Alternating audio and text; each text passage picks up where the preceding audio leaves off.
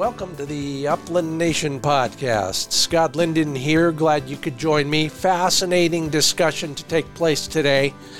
One of only 5 women who has won an national amateur field trial in the Springer Spaniel world. And her dog was also voted the dog that the gunners in the trial would most like to hunt with. Now, that doesn't happen very often. In fact, it's never happened before. So we'll learn a lot from Cammie Barrow and also from Jim Keller of Wildwind Kennels, who has been helping Cammie and her dog Bailey on this long-running campaign that has paid off in so many ways. If you want to learn more about how to handle a dog in the field, in a field trial, or anywhere else in a hunting situation, well, they'll have advice for us. We'll also talk about what you used for technology in the field, and then we'll go to New Mexico for a public access quail opportunity or two, so stick around for all of that. First off, just back from snowy, cold, and very productive northern Nevada. Had a great time down there. One of my favorite places. That was a place we were supposed to go for opening weekend, and we couldn't for some kind of dumb reasons, but nothing that big a deal. Just glad to finally pull it off and get down there again. The darkest part of the lower 48 states. And my buddy Dave brought his really fancy telescope, and we had a new moon. So can you imagine what you could see with a good telescope when there's no moonlight? Yeah, it was incredible. Have you ever really seen the Milky Way? It's spectacular. But enough about me. How about you folks? What are you doing these days? Speaking of Nevada, Jeffrey Kimura shot his first ruffed grouse in Nevada. Talk about odd situations. That's one of them. You just don't put that bird in that state. But of course, there's mountains all over. I've been to some of them. Bruce Wondrek's Hannah, English setter, found her first prairie chicken in South Dakota. Fantastic. Jay Gnetner, I hope I pronounced that right, Jay. Looks like you got a wire-haired pointing griffon and some good-looking birds in your arms there. Shane Rugg, a whole pile of friends and dogs. A little bit high up there. I hope you had a good time in that beautiful high knoll with some snow-capped mountains in the background. It looks like you had some success. And I'm a little jealous. There's no snow on the ground in any of these shots. Rob Sykes has got a... there's the goose is so big I can't hardly tell. Is that a... well, let's open it up and see. Yeah, it looks like a retriever, but I can't tell for sure. Is that a Labrador or not? Whatever it is, good-looking retrieve there, and I can only imagine how heavy that bird is compared to that dog, which seems to be a little bit on the small side, at least in that photo. Well, it looks like you're all getting out and having a good time, and that's what matters. So good on you. We're made possible in part by Sage and Praker Gun Care Products, Pointer Shotguns, Mid-Valley Clays and Shooting School, True Lock Choke Tubes, and FurFeathersFriends.com.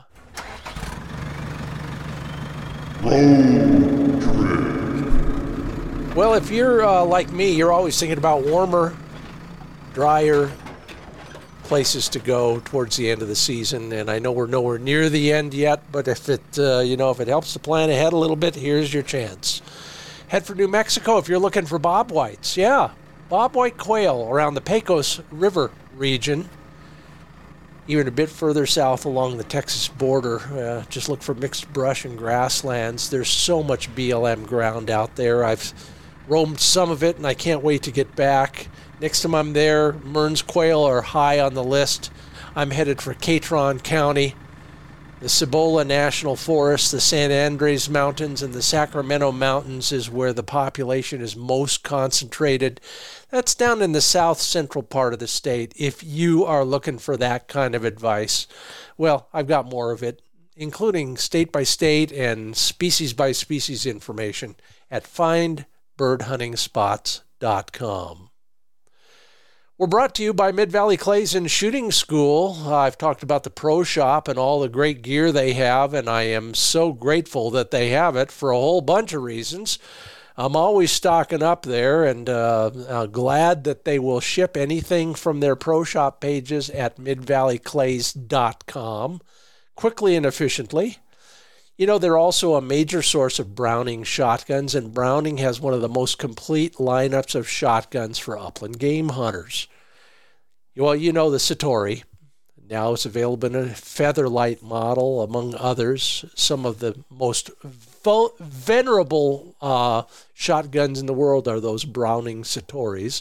Several lines of autoloaders at various price points, and they also have a pump gun or two if you're looking for an opening gambit for a new hunter, for example. Learn more about their selection at midvalleyclays.com.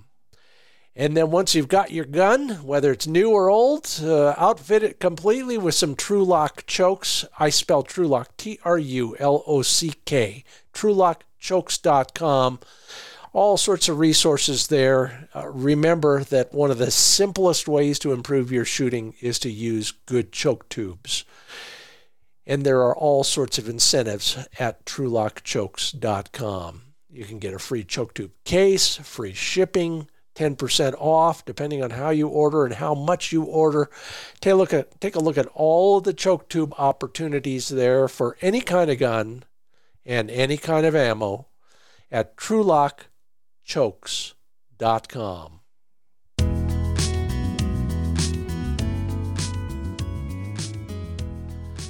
Well, I'm so glad to have Cammie Barrow with me, and soon Jim Keller of Wild Wind Kennels will be joining us as well. At least that's our fervent hope. Cammie, if you know that name, it's probably because last November she won the U.S. National Amateur English Spaniel Field Trial Championship in New York. Cammie and her Springer Bailey won the national title as well as the Gunners Award given to the dog the contest gunners would most likely want to hunt with. Now there's an achievement. Cammie Barrow, welcome to the Upland Nation podcast.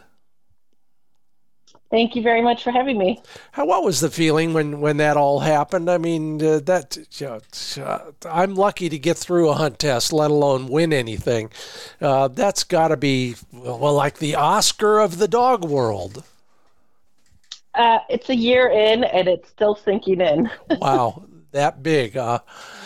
Does it change the way you look at your dog? No, because you still know when you're having a good run versus when things aren't going quite right. Yeah. I mean, the thing that was so special about that national was the fact that we strung together 5 series, and each series was just its own really cool, moment in time where we were working together really well as a team. So you were in the zone in some way or another. Mm-hmm. Well, you say series. What describe that to us? 5 in a row. I mean, is that like a whole day or is that a whole week?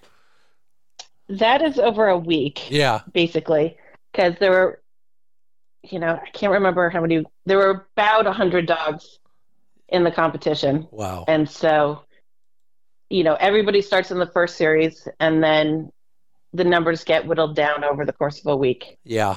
Yeah. In a regular trial, far smaller numbers, and it'll be 3 series in a day. Yeah. Well, that's got to be nerve-wracking in itself because every day, by the end of the day, whether you're moving on or not, right? Well, it usually takes until the judges have to talk about it. Yeah. And so it'll take a couple of hours. Mm-hmm. And usually by 7 or 8 that night, you'll know if you're coming back the next day. Wow. Well, just describe the whole field trial spaniel thing to us. There are a lot of folks who've never attended one. Those who may have attended a pointing dog trial or even a retriever trial for that matter. But the spaniel thing is a little bit different in some ways, isn't it? It is. These guys are flushing dogs. And so basically you go out and you're set up with a brace mate, and you have a center line, so you each have your own side of the course. And the dogs are judged on their use of wind, their courage under cover, their boldness of flush, and their marking and retrieving skills, as well as how well they work with the handler. And, you know, in addition to all of that, they have to respect what's going on the other side of the course. So you'll have, oh, go ahead. Well, so they got to work together in some way, don't they? The handler and the dog have to work together. Right. And there, we hope, is Jim joining us. Yes, sir. Hey, good. We're on the air, Jim, so hang loose. So, Cammie, you were saying the dog and the handler obviously have to work together closely, but what about that other dog? As I was saying, we have to be respectful. Yeah. Of that other dog. So if they put up a bird and are on a retrieve, my dog has to sit down and not interfere, stay out of the way, and let that other dog do their thing. That's got to be as hard as anything else. I know in the pointing dog world, getting a dog to honor another dog's point is one of the bigger challenges at a high level. Can you train for that? You certainly can reduce the level of risk that's involved with something going wrong with your dog. Yeah. And there are certain things you can't train for. If a bird is accidentally put right in front of your dog that's trying to be good and honor the other side, I mean, there's some luck, but Jim always talks about the basics. You teach your dog to hup or sit. You teach them to come. You teach them to heel. And if you can get all of those locked in, you should be fine. Yeah, and that's a good cue for you, Jim. Welcome to the Upland Nation podcast, Jim Keller of Wild Wind Kennels. Now, the reason Jim is with us today is Jim worked closely with Cammie as a pro trainer to get Bailey to this level. And Jim, number one, how's the drive going? Well, we just actually we came out early to help prepare for the U.S. National Open. It's going to be held in Minnesota. Yeah. And so, we just pounded out 2.5 days or 3 days of driving to get out here, and so we can prep the dogs up and all that. And that'll be starting for the next 5 days, and then the Nationals are 5 days after that. So. That's a long pull for a guy like you. How many dogs you got in the trailer with you? We actually have, trying to think, we have 7 total that are going to run in the National Open. Yeah. And I think 8 total that will run in the National Amateur. So. Wow. And some of them are running in both, as Cammie's dog is as well. Yeah, so you're probably the best guy to describe the difference between the Open and the Amateur. Why don't you give us a quick description of the difference between those two? Well, dog-wise and even handler-wise is really no difference. The only distinction is in the Open, anybody can run that's qualified, of course, whether it be an all-age stake or whether it be at the Nationals or what have you. And the amateur stakes are strictly for non-professionals. So, but that being said, there's been numerous times where amateurs have compete very, very well and have beaten and done very well. And I think that goes to a lot of reasons. But there's one of the biggest reasons is that there's some darn good amateurs out there, And oh yeah, it's more about the dog and the relationship with the person with the dog, and that's really, really important. So, well, you bring that up, and it seems like every other week I'm talking to somebody about that relationship between the dog and the handler, and it could be the owner handler, it could be a pro trainer, it doesn't matter. But what are the things that are important in that, Jim? In the relationship with the dog, as far as okay, I see. Yeah, basically the biggest thing is any dogs.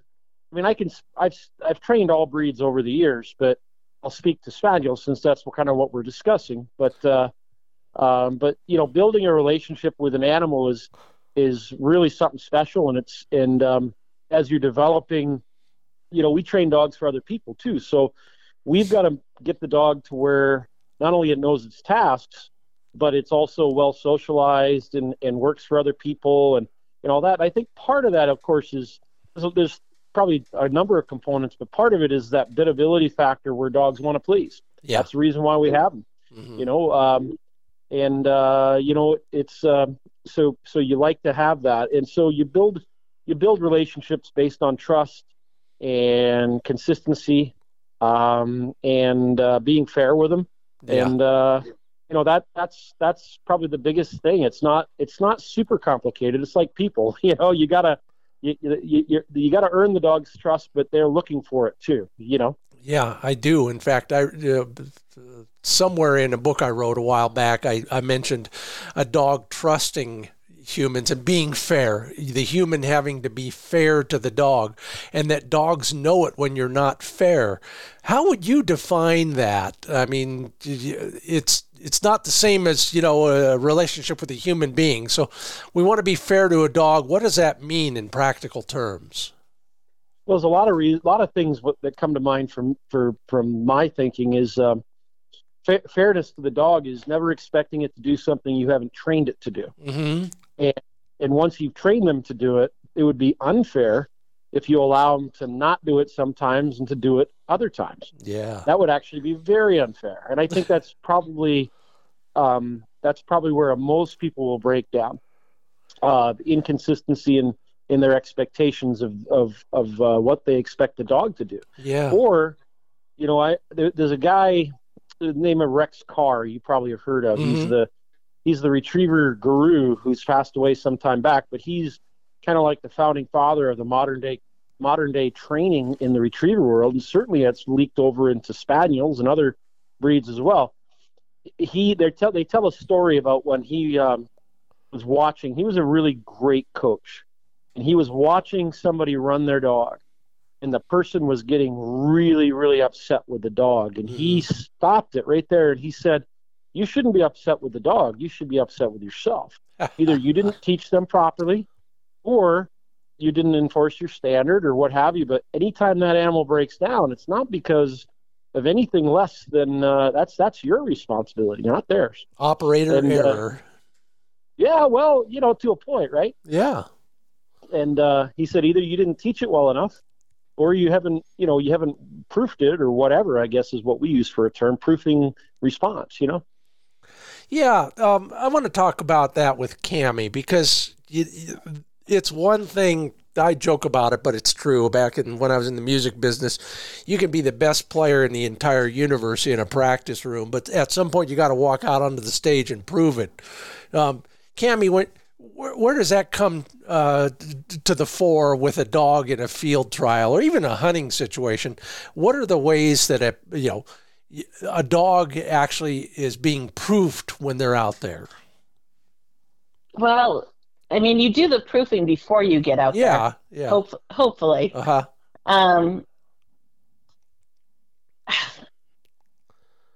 I guess if I'm understanding the question correctly, it's knowing, it's the trust factor.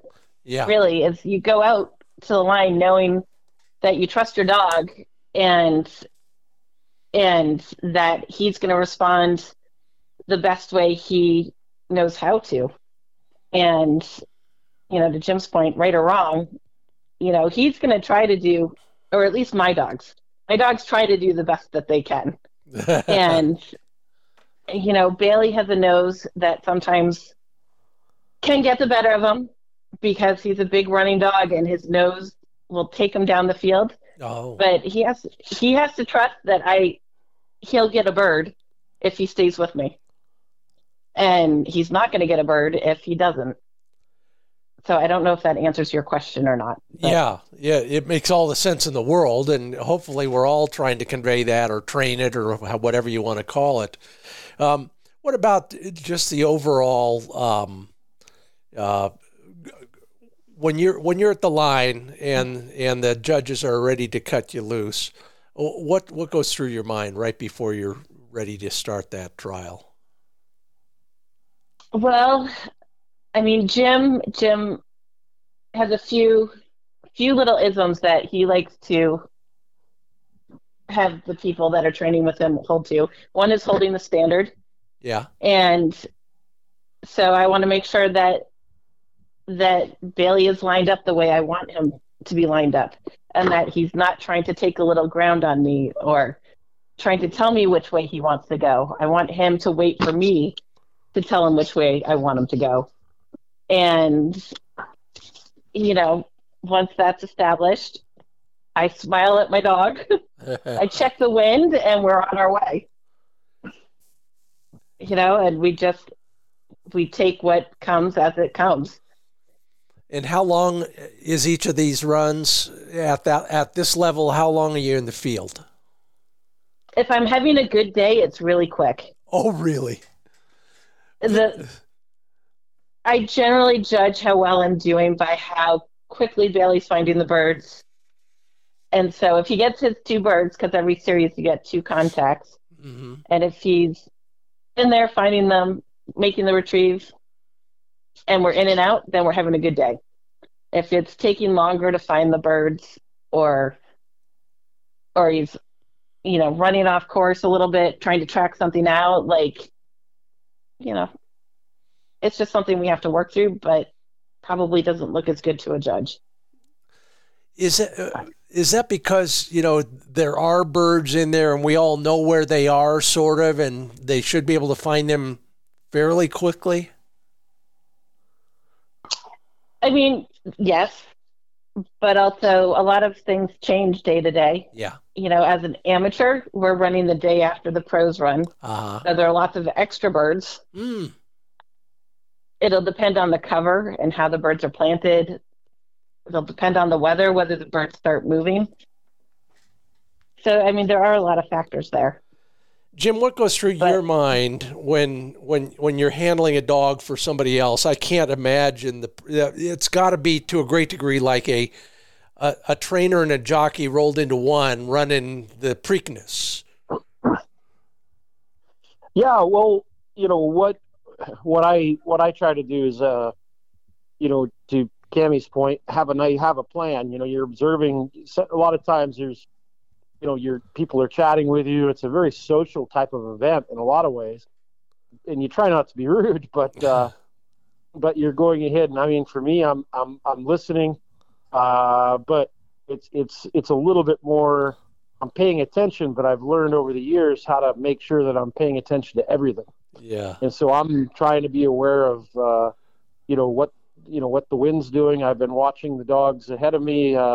To see how they're finding their birds, which direction they're finding their birds. If I can tell, getting a cadence for how aggressive folks are hitting the course. I'm trying to take all that data in at the same time before I get up there, and then there's what I call free test questions, which are if you're kind of watching. I mean, our sport, the sport for spaniels is they're putting birds out along, they're putting them out in front. Mm-hmm. And so I'm trying to get a feel for where how far off they are. Because sometimes if depending upon the scenting and stuff, but your dog might be tempted to go perhaps on the other course, which is a bad thing. And, I'm also seeing, okay, are they putting, the birds more outside? Because that's your starting point. It doesn't mean that's where the bird's going to be, but at least it gives you an idea as to where things kind of are. And all that data for me is like I said, a free test question. Yeah. I'm trying to there's a lot of variables that can happen outside of that, but I'm trying to just take it all in. And then really you connect with the dog, like Cammie said. You connect with him, and connecting means I want to walk him up and have them fairly relaxed, or in some cases with a dog, I actually may want them being a little antsy because I may want to, have them just, the whole process is you want to have a really cool animal that's out there and showing off exactly why you brought them there. Yeah. There's only a certain percentage of dogs that have the that have the ability or perhaps even the opportunity to run in these type of events. So, obviously we're choosing dogs that we really feel have the ability and the skills, and then our job is to train them to that level. And then, so you want to show that off. So my good saying is you want to let them get out there and do great things, but under control. Yeah. And so, that's the thing that, when you first imagine yourself seeing a spaniel or a pointer or a retriever do different things, you go ahead and you want to, the things that make you excited about why you got involved in that is what you want to show. And so that's, you're putting on a show, but at the same time, you're trying to show off all the skill sets, I do. Yeah. Not that I could do it, but I understand what you're talking about.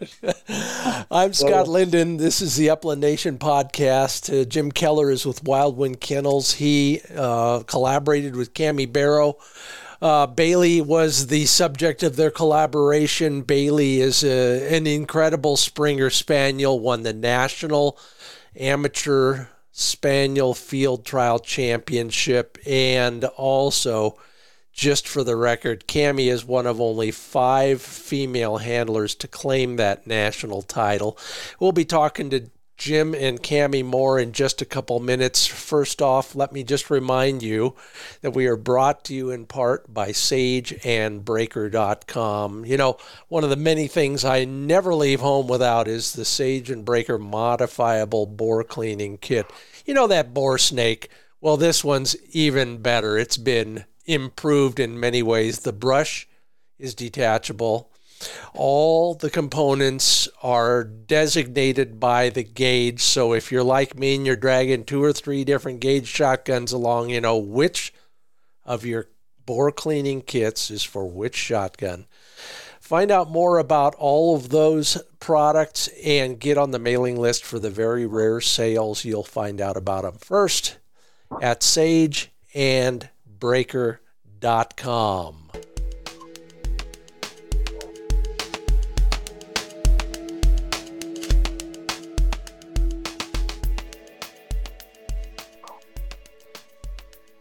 And welcome back to the Upland Nation podcast. We've got Jim Keller of Wild Wind Kennels and Cami Barrow, handler, owner, and probably very good friend of Bailey, the Springer Spaniel. Cami, what do you think Bailey likes most about this whole field trial game? The birds. Yeah. Pretty simple, huh? It's pretty simple. He's a bird dog. Good. I think things going there, if I may, Cami. You got Bailey loves birds, Bailey loves Cami, and Bailey likes food. You forgot the couch. He also really enjoys the couch. Oh, gosh. Yep. Well, you bet. Well, you can't carry a couch around as a reward or praise, but you can carry food around. I mean, do you use that sort of thing? How do you motivate a dog? What are the praise actions or items that you two use when you're trying to get Bailey to the highest level? I mean, it really just starts with a good boy. Yeah. And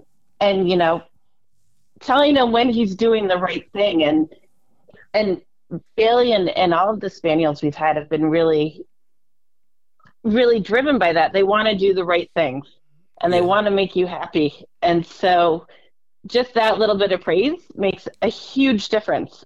So you can't overdo it all the time. Like, it has to be doled out in proportion to the task that the dog has been asked to do. Yeah. But then you can throw in some treats, but we don't do that too much past the puppy stage. Uh-huh. And then birds. A lot of birds. Yeah.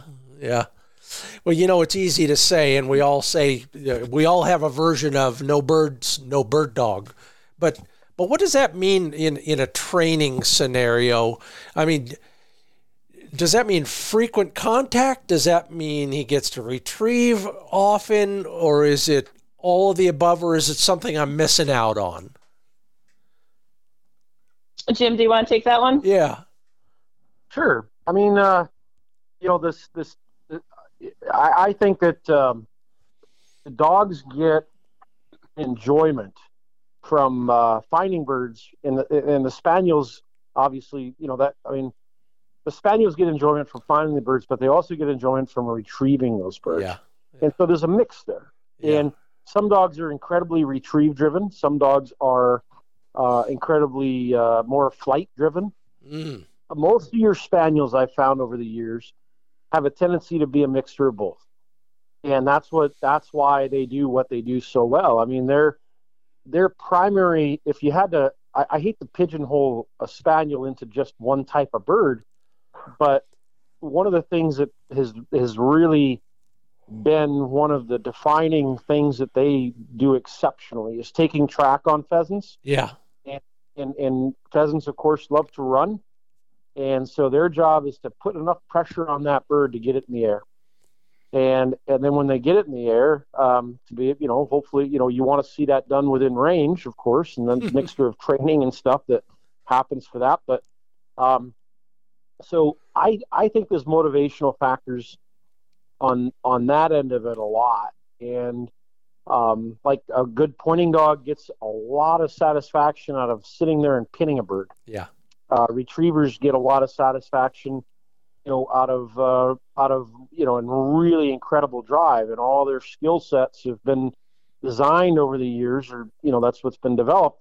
They can see things at depth that it rivals the human eye, if not better than the human eye in some ways. And so, our spaniels really, that's what they like to do. To me, it's a mixture of tempering it out to where they want to do it with you. And that's really, really important. That's really, really important. So I think that when they want to do it with us, that's what makes that bond even more special. There's a trainer here in Nevada here. They're in Nevada. I'm in Oregon. But he's really changed my thinking a lot about how to do all that. And one of his philosophies is that the dog needs to understand that if the dog wants a bird, whatever aspect of it the dog likes, he's got to look to the human for that. The human is the source of all birds in one way or another. And, I'm not deep into his philosophy, but it starts to make sense that, in a pointing dog, I see how you might be able to do that. In a spaniel, where the birds are planted out there, the dog has no idea where it is until he uses his nose. What do you do to convey, especially to a young dog, that hey, trust me on this, there will be a bird out there? I mean, is it simply a matter of repetition, Jim? Well, the biggest thing is because the spaniels typically they're obviously a strong quartering dog. Yeah. And so what we end up doing is that early on in our training, I mean, it's funny, you take out a puppy and they naturally want to quarter. They love to quarter. That's just their thing, right? You can hardly, they love it and they want to do it. So what we do is we accentuate it a little bit, teach them that they can quarter from side to side and be with us. And that's really good. And we want to see that and encourage it. And then what we do is we go ahead and really try to develop that relationship that they find birds. Cammie mentioned this earlier, that they're finding birds with us. Yeah. We put birds in places that as they're young, they go ahead and we want them to find their birds on their own, because you have to develop that part of it. And then as time goes on, the interesting part is you actually have to temper that with finding it with you, which may be when you're running them on birds, you may want to put that dog in position to find birds. Now, hunting is totally different because we're totally reliant upon the dog. The only difference is we may put them in places that we say, well, they didn't cover this enough. We want to go ahead and get them in there and cover it a little more, or maybe cover wider or whatever. But in training, what we end up doing is you develop that kind of that trust to be with you and trust in you and to stay with you. But early on, we're actually encouraging almost the opposite. We're encouraging them to go out there and find them on their own, And then you temper it out by putting birds in places where they'll find them with your help too. So that they kind of go ahead and go, oh, okay, I need the guy with the gun or the whistle or whatever, Yeah. You know, if I've got an animal that's perhaps getting a little bit too big, I may, if I have birds out or whatever, I may go in the opposite direction. And once they're kind of settled in, then I kind of start moving towards where that bird was. Yeah. So they learn to just kind of be with you because that's the right place to be. Love it. Cammie, when you're training without Jim, when you know, most of the time you're probably working with your dog yourself. What are the biggest things you work on a frequent basis? Really basic obedience, honestly, and it's the consistency factor that Jim talked about at the beginning of the conversation. You know, learning to be fair with the dogs, and so that they trust me and they know what to expect from me every time. Whether it be, you know, sitting before they get their food, sitting before they go out the door, you know, all of that is a big part of what I do. And when I am training on birds, and all that's done without birds, we do placeboard work with dummies out in the yard. And then when I am at gyms, you know, doing bird work, it is important for me because this is one of those points that transitioning between Jim and myself, I can only get my voice to drop so many octaves before. You know, sometimes I need a little extra motivation for Bailey to be like, oh yeah, I have to listen to you too. And so I keep birds in my field belt, pull them out, drop them in front of me. Or, you know, if he puts up a bird and didn't do exactly what I wanted him to, I'll go take the retrieve away. Yeah. And I'll go pick that up so he doesn't get it unless I let him. So again, there you go. I mean, birds are the reward, and only when it's earned. It's very obvious in a situation like that.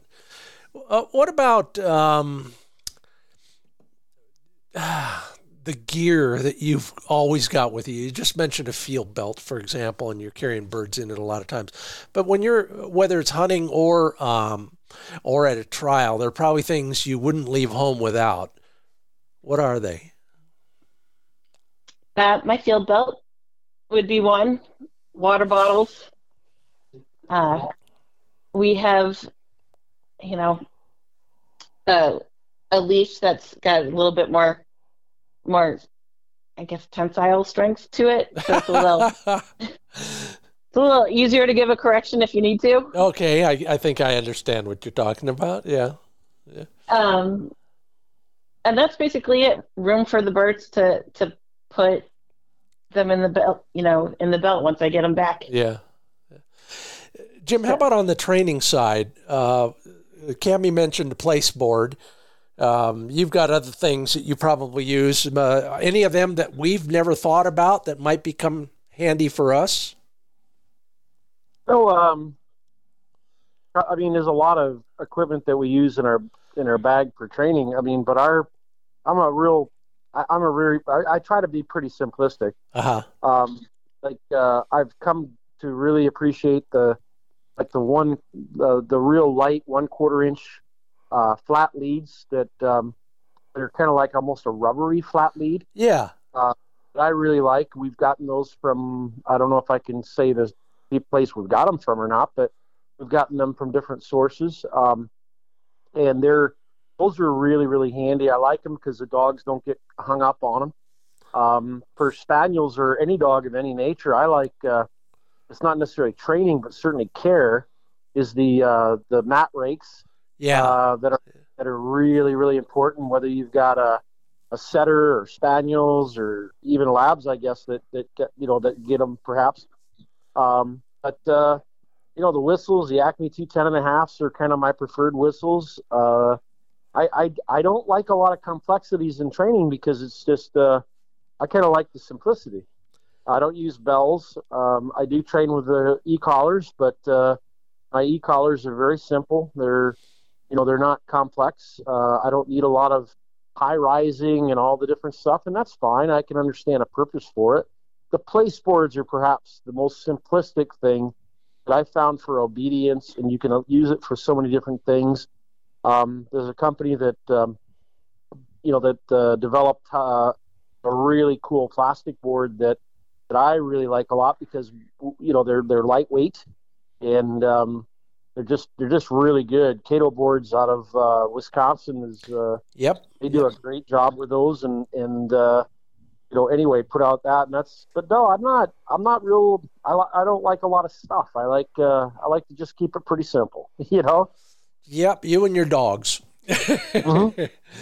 Well, and really, when you were talking about, what I think about when I go up to the line, it's just me and the dog, and it's very simple. Yeah. We just go out there and do our thing. And sometimes I get stuck because the dogs just go out there and start working beautifully, and I have to remember to keep up. But it is just that simple. Mm-hmm. Yeah, it's funny. We do tend to make things a little bit more complicated quite often, and it probably manifests itself in the wrong ways when you get into a high stress situation like a field trial. Have you ever, Jim? You might be the one to tell us about this. You ever seen a handler, amateur or pro, do something completely and totally crazy that none of us should ever do anywhere? Well, it's only an hour-long show, so narrow it down. I get it. I've seen all of us make mistakes. I mean, and one of the things that's really important in dog training or even in field trials is you're going to make mistakes. Yeah, it's going to happen, and if you do it over and over and over again in training, then you're gonna have, problems. That's where you get confusion from the dogs, right? Yeah. But in a trial, if you make mistakes, well, I guess that happens and stuff. And I've made my share too. Most of the time, even in training or in trial, I liken the whole sport. This reminds me a lot of really of fly fishing, because there's so many little intricacies. There's so many little things that you can play with, mm-hmm. and you can get better at this part, and then you got to tone up this part and understand a little more. You can build your own flies. You got a lot of different venues that you can go. But when it really comes down to it, when you're going hunting or whether you're at a field trial, it's just going to be simply you and your rod or you and your dog. And you're going to make mistakes. It's part of life. Somebody told me a long time ago, get over it. It's not fair. It's just is what it is. But, but learn from it and try to surround yourself with people that will challenge you and make you better, just like anything. Right. Yeah. And, if you go at it with that type of attitude, and if you as a pro trainer, the only reason why my job primarily is because somebody doesn't have the time or the place or the knowledge or a combination of all three. And so what ends up happening is if you're surrounding yourself and you're really good at observing and watching and then doing, the old adage, then you can figure out a lot of stuff. And it's going to take just time in the saddle. It's what we call free throws. You got to go to the free throw line, and you got to make the easy stuff look very easy. You got to make the complex stuff look good too. Yeah. And that's all it is. It's just skill sets, And you're talking about what I would call sports psychology, and that's a good transition. Cammie, you learned a lot about dog psychology from Jim. What are one of the lessons you learned? Oh boy. Dog psychology. Really, that have to be consistent and, treat them fairly. And if I treat them fairly and I'm a positive influence for them, then they respond to that very positively. Mm-hmm. Mm-hmm. I don't do the harsh style of training, or anything like that. And, I will say one of the things that has probably been one of the more difficult things for me is, when Bailey's with Jim, he's on point. He understands what's going to be happening, what's expected of him. When he comes home and he's with me 24/7, there's a whole lot more room for me to be not consistent. Yeah. And so I used to call it the hotel happy syndrome. Yes. And it's a thing. It's so easy to slide into. But in order to keep Bailey sharp, psychology, any other way you want to think of it, I have to be fair. So the same rules have to apply in the house as they do in the field. I had that revelation on a 3-day return drive from South Dakota recently. You hunt hard for 4 or 5 days and the dog is on, like you said. And then for 3 days, you're just kind of lolling around in the truck and everything goes out the window. It's so easy, isn't it?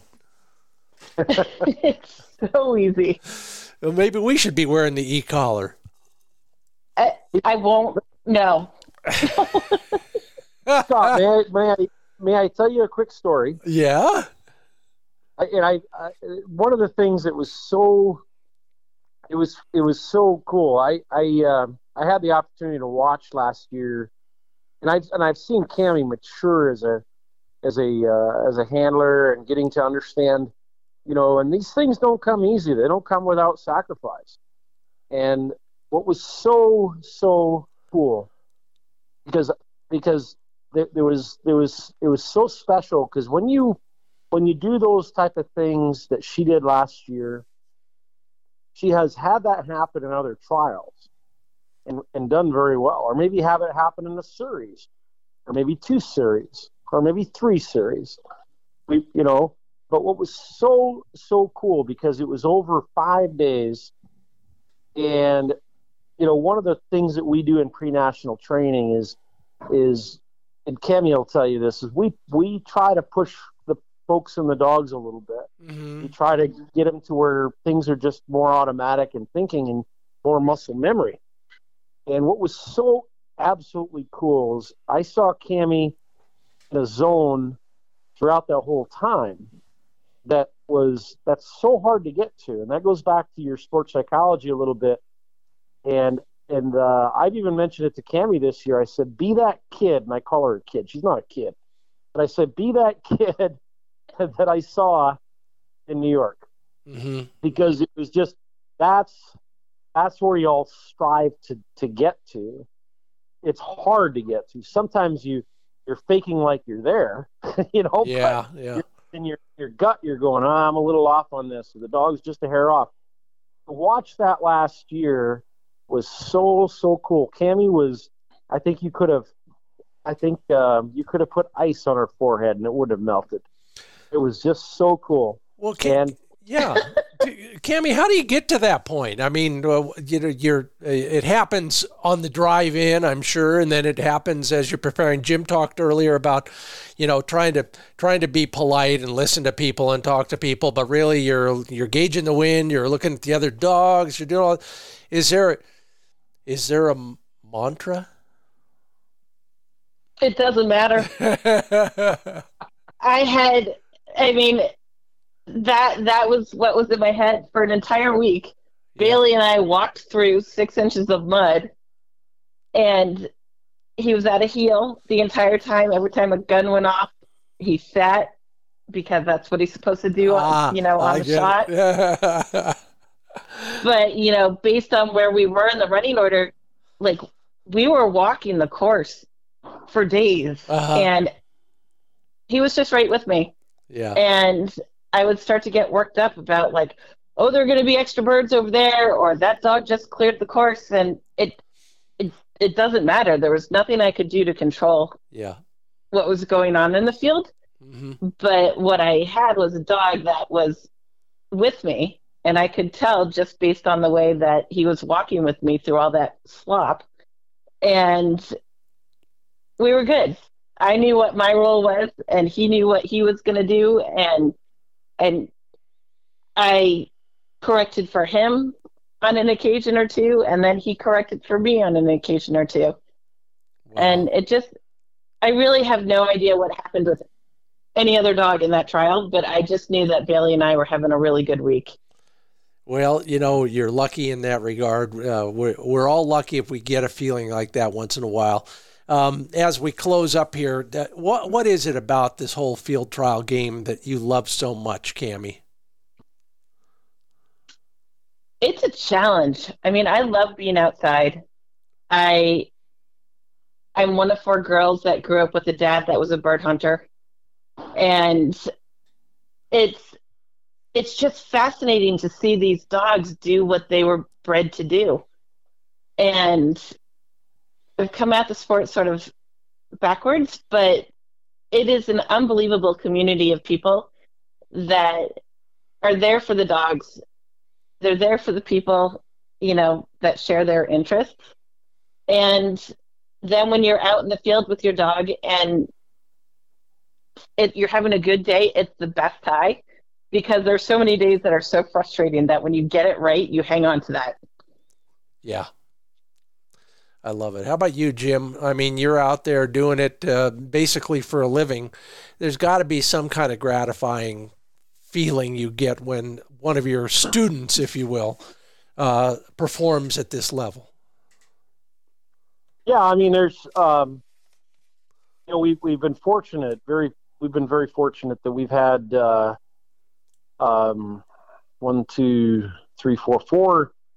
national amateur championships within our team, Yeah.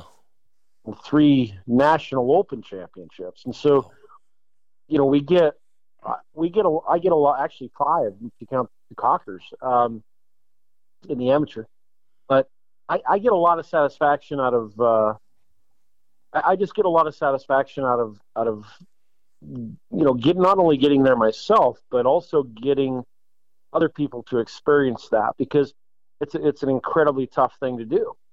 It's just a really, really tough thing to do. And like Cammie said, when you get an animal to that point where it's just everything's clicking and whatnot, it's just so satisfying. But when you can observe it even more, that's cool. So I mean, it's just gratifying seeing the whole training and the experience and all of that really come together. We have a lot of pride in our team. Everybody's within our team. We're very, very happy when each of us do well. We also are there for moral support when it doesn't go so good. And it's kind of like a baseball season. A good baseball season or a really exceptional baseball season is running at 75%. Or higher if you can, or actually, I think probably you're more in the 65%, which isn't that high when you compare it to, say, maybe football. Mm-hmm. So you have to get satisfaction in other things other than just that. You have to get satisfaction in meeting training goals, learning a skill set maybe, or just all those little nuances that you get that are not. This is not an instant gratification sport. If you want that, go play video games. You know what I mean? I do. And, yeah. And the same thing with upland hunting, or same thing with any hunting, really. It's so these are challenges, and I think I liken it to life in a little bit of the same way that these type of sports are not that far off from some of the life lessons. You're going to get knocked down now and again. You're going to go ahead and have to figure out how to get up and how to figure it out. And, the more you work at it, you're going to have success. And if you've got a good product, then it's going to get even better. But, and it's life lessons. It's just, that's the way it is. And so a lot of the folks that we get involved with are looking to really they're looking to try to improve their game maybe, or just looking to have a really good experience. But our team we all kind of push each other a little bit, and in good ways.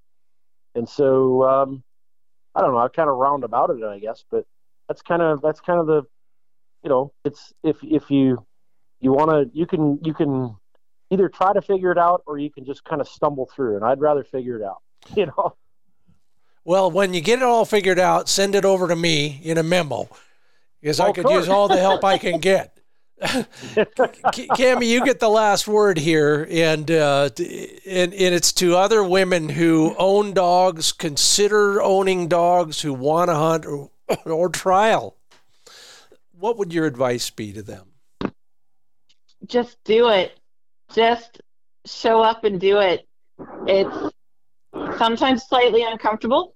Yeah. And it can be tough. I mean, I was a non-hunter that showed up at these trials for the first time, but I wanted to know what it was about, and I just did it.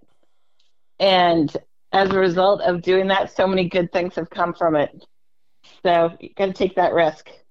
And you always have your dog at your side, so you always got at least one supporter. That's not when I started. That's Cammie Barrow. She and her dog Bailey, the Springer Spaniel, won the National Amateur English Spaniel Field Trial Championship last year. Helped in so many ways by Jim Keller of Wild Wind Kennels, who's, let's see, are you all the way there yet, Jim? In Minnesota, yeah. We pulled all the time we started the call. So. Okay, so you're safe and sound, and good for you. Good luck to both of you. It sure was fun to learn more about this whole game. Congratulations, and good luck in the future to both of you. Thanks so much for being a part of the Upland Nation podcast. Thank you Thanks so for much having us. And we have a little bit more to cover here, including a question I've been plagued with for a while, and I go back and forth on this one. So stand by for the question on our Upland Nation Insights newsletter last week. Do you use a mobile or an online mapping app? I think you'll be surprised at the answers. But first off, the Upland Nation podcast is brought to you by Pointer Shotguns. New website, PointerShotguns.com. Yeah, it's about time that's what they did. I'm glad they did, and I'm flattered that they have some of my videos and some of my articles up there, among other things. Take a look at the full line of shotguns available at PointerShotguns.com. Some of the new ones, including some beautiful Cerakoted finishes on all sorts of field guns, as well as some high-end target guns, some youth guns, and soon some more guns to come. So stand by. Keep checking in at PointerShotguns.com. Pointer shotguns are a work of art at a price that's a thing of beauty.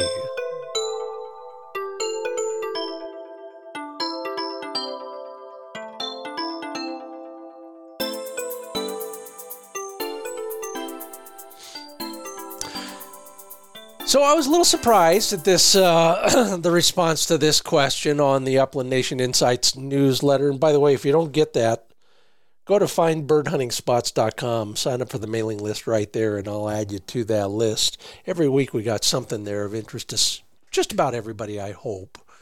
How do you feel about this? Technology has, pretty much taken over our lives in so many ways. I don't care whether you're investing in crypto or you're just trying to get directions to that fancy restaurant across town.